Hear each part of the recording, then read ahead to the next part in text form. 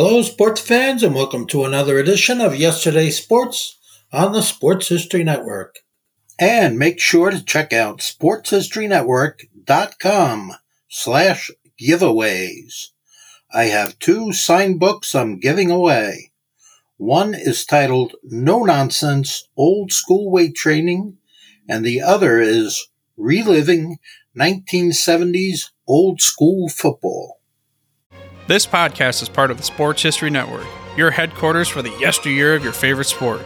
You can learn more at sportshistorynetwork.com.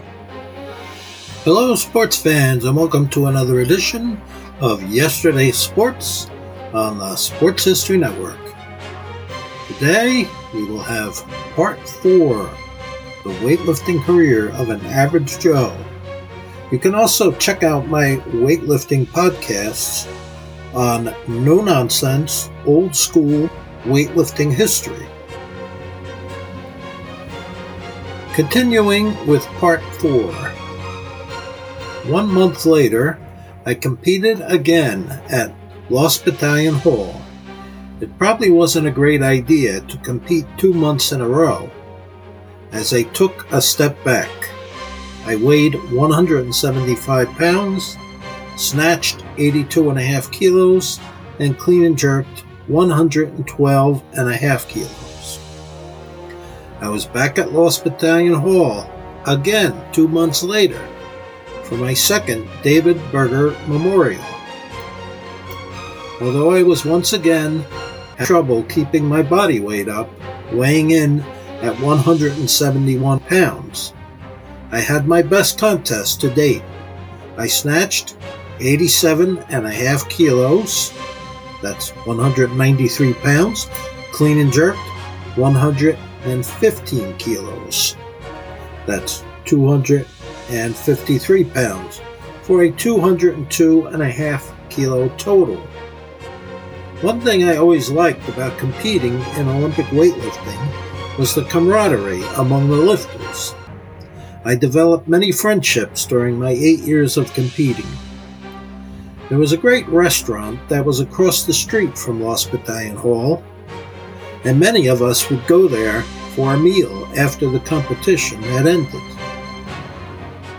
3 months later, I was back again for the New York City Open. I snatched 87.5 kilos again, but increased my clean and jerk to 117.5 kilos. I was happy with my clean and jerk because I was closing in on one of my goals, which was to clean and jerk 100 pounds over my body weight, which was 170 pounds at this competition. But every time it seemed like I was on my way to bigger and better things, life would get in the way. I can't remember specifically what was happening in my life at that time, but I do remember that for the next 12 months, my training once again became sporadic. I competed 4 times during that period and never weighed more than 166 pounds. My best snatch was 82.5 kilos, and my best clean and jerk was 112.5 kilos. I had been competing for a little over 3 years now, and I still hadn't reached any of my goals yet. I knew if I was going to continue competing, I needed to rededicate myself and take this sport more seriously. In June of 1985, I competed at the Essex Health and Racquet Club in West Orange, New Jersey.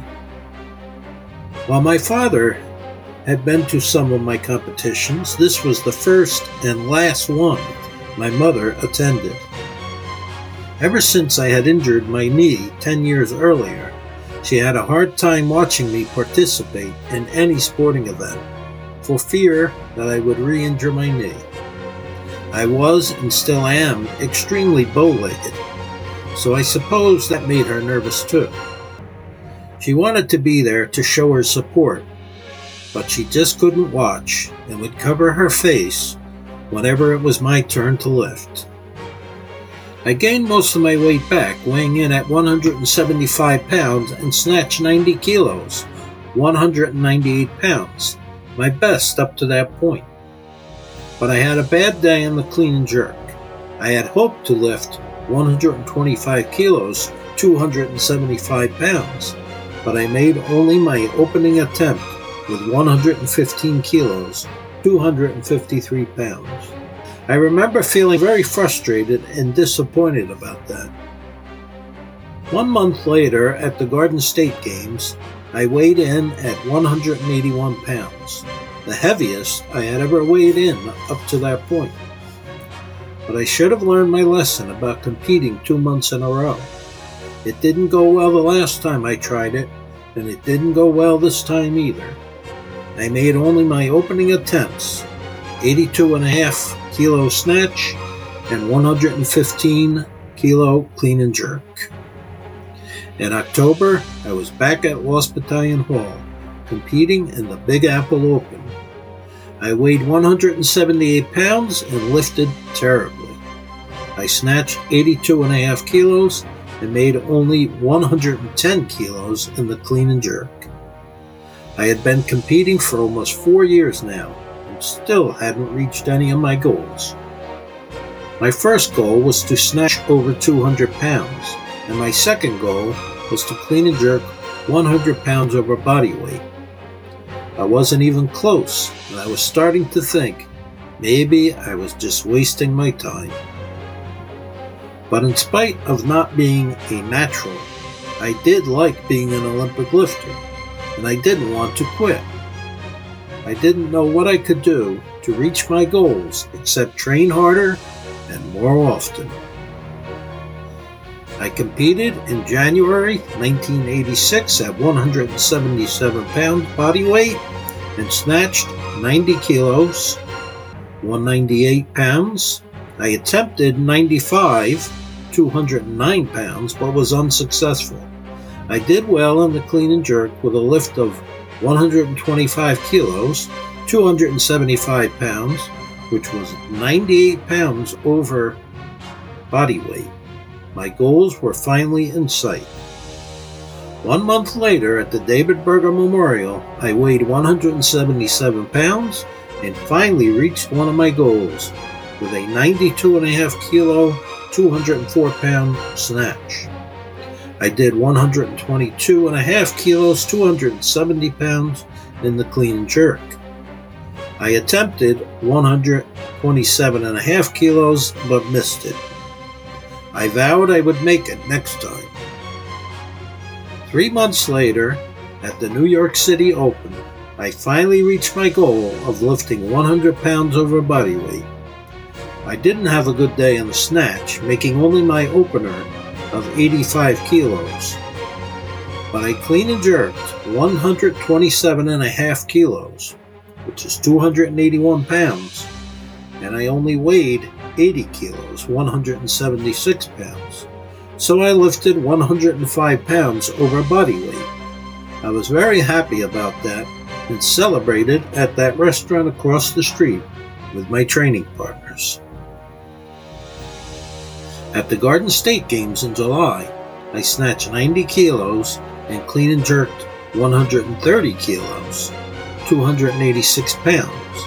I was getting close to a 300-pound clean and jerk, and I was determined to achieve it. In October, I competed at the Big Apple Open at Lost Battalion Hall. I had competed there so many times that I felt very much at home. I weighed in at 188 pounds and had my best competition to date. I snatched 95 kilos, 209 pounds, and clean and jerked 137.5 kilos, 303 pounds. It was the most weight I had ever snatched, and the first time I ever lifted 300 or more pounds in the clean and jerk. There was no celebration at the restaurant this time because none of my teammates lifted in this meet, but I remember feeling very satisfied and happy about my performance. I also remember driving home and seeing Shea Stadium all lit up in the distance as Game 1 of the 1986 World Series between the New York Mets and the Boston Red Sox was about to begin. There was electricity in the air.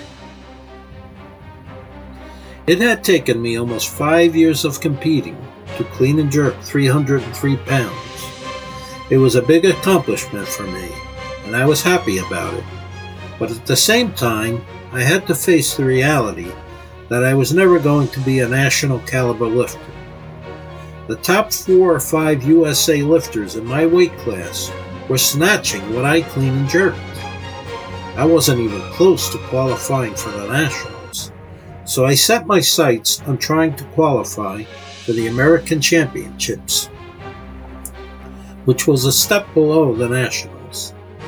Even that would be difficult, as my weight class, 82.5 kilos, 181.8 pounds, had more lifters than any other weight class.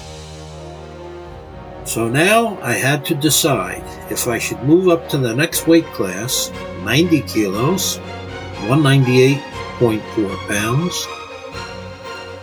At 5'8.5", I was considered a bit tall for the 82.5 kilo class. Most of the lifters in the 82.5 weight class were about 5'7" or 5'6". I had 4 months until my next competition, so I increased my caloric intake and tried to get my weight up to 90 kilos. But I couldn't get past 85 or 86 kilos no matter how hard I tried. So I decided I would stay in the 82.5 kilo class and try my best to qualify for the American Championships. In February of 1987, I competed 3 times in an effort to qualify. My best of those 3 meets was at the military base in Bayonne, where for the first time ever, I had to cut weight. I weighed in at the class limit of 181.8 pounds. I snatched 100 kilos, 220 pounds, and clean and jerked 137.5 kilos, 303 pounds. But I needed to add about another 15 kilos onto my total to qualify for the American Championships. At this point, I was training extremely hard, probably overtraining. The overtraining caused a severe case of tendonitis in my knees and bursitis in my shoulder. This required cortisone shots and physical therapy. It was suggested that I take some time off from training to heal, but I knew from past experience that this was not a possibility, because every time I slacked off on training hard, I lost weight and strength. I competed 5 more times in 1987, but never snatched more than 100 kilos and never clean and jerked more than 137.5 kilos. The tendonitis in my knees was getting worse, and I knew I had gone about as far as my body would take me. But nevertheless, I continued on.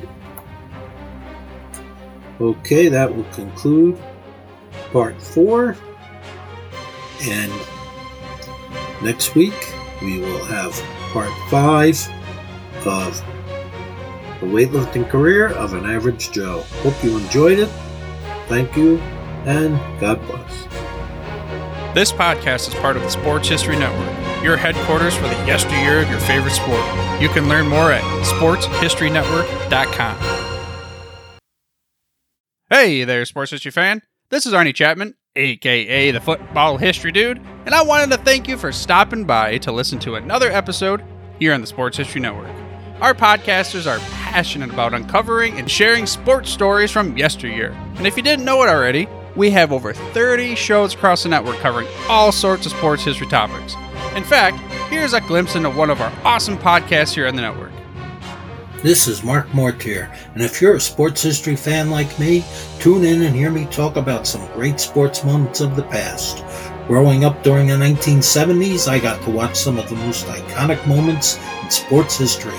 Hank Aaron breaking Babe Ruth's home run record, Willis Reed limping out of the locker room in Game 7 of the NBA Finals at Madison Square Garden as the fans erupted with a thunderous ovation. The 1980 Miracle on Ice as Team USA defeated the powerful Soviet Union in the Olympics. Listen every Tuesday on Yesterday's Sports. How about that?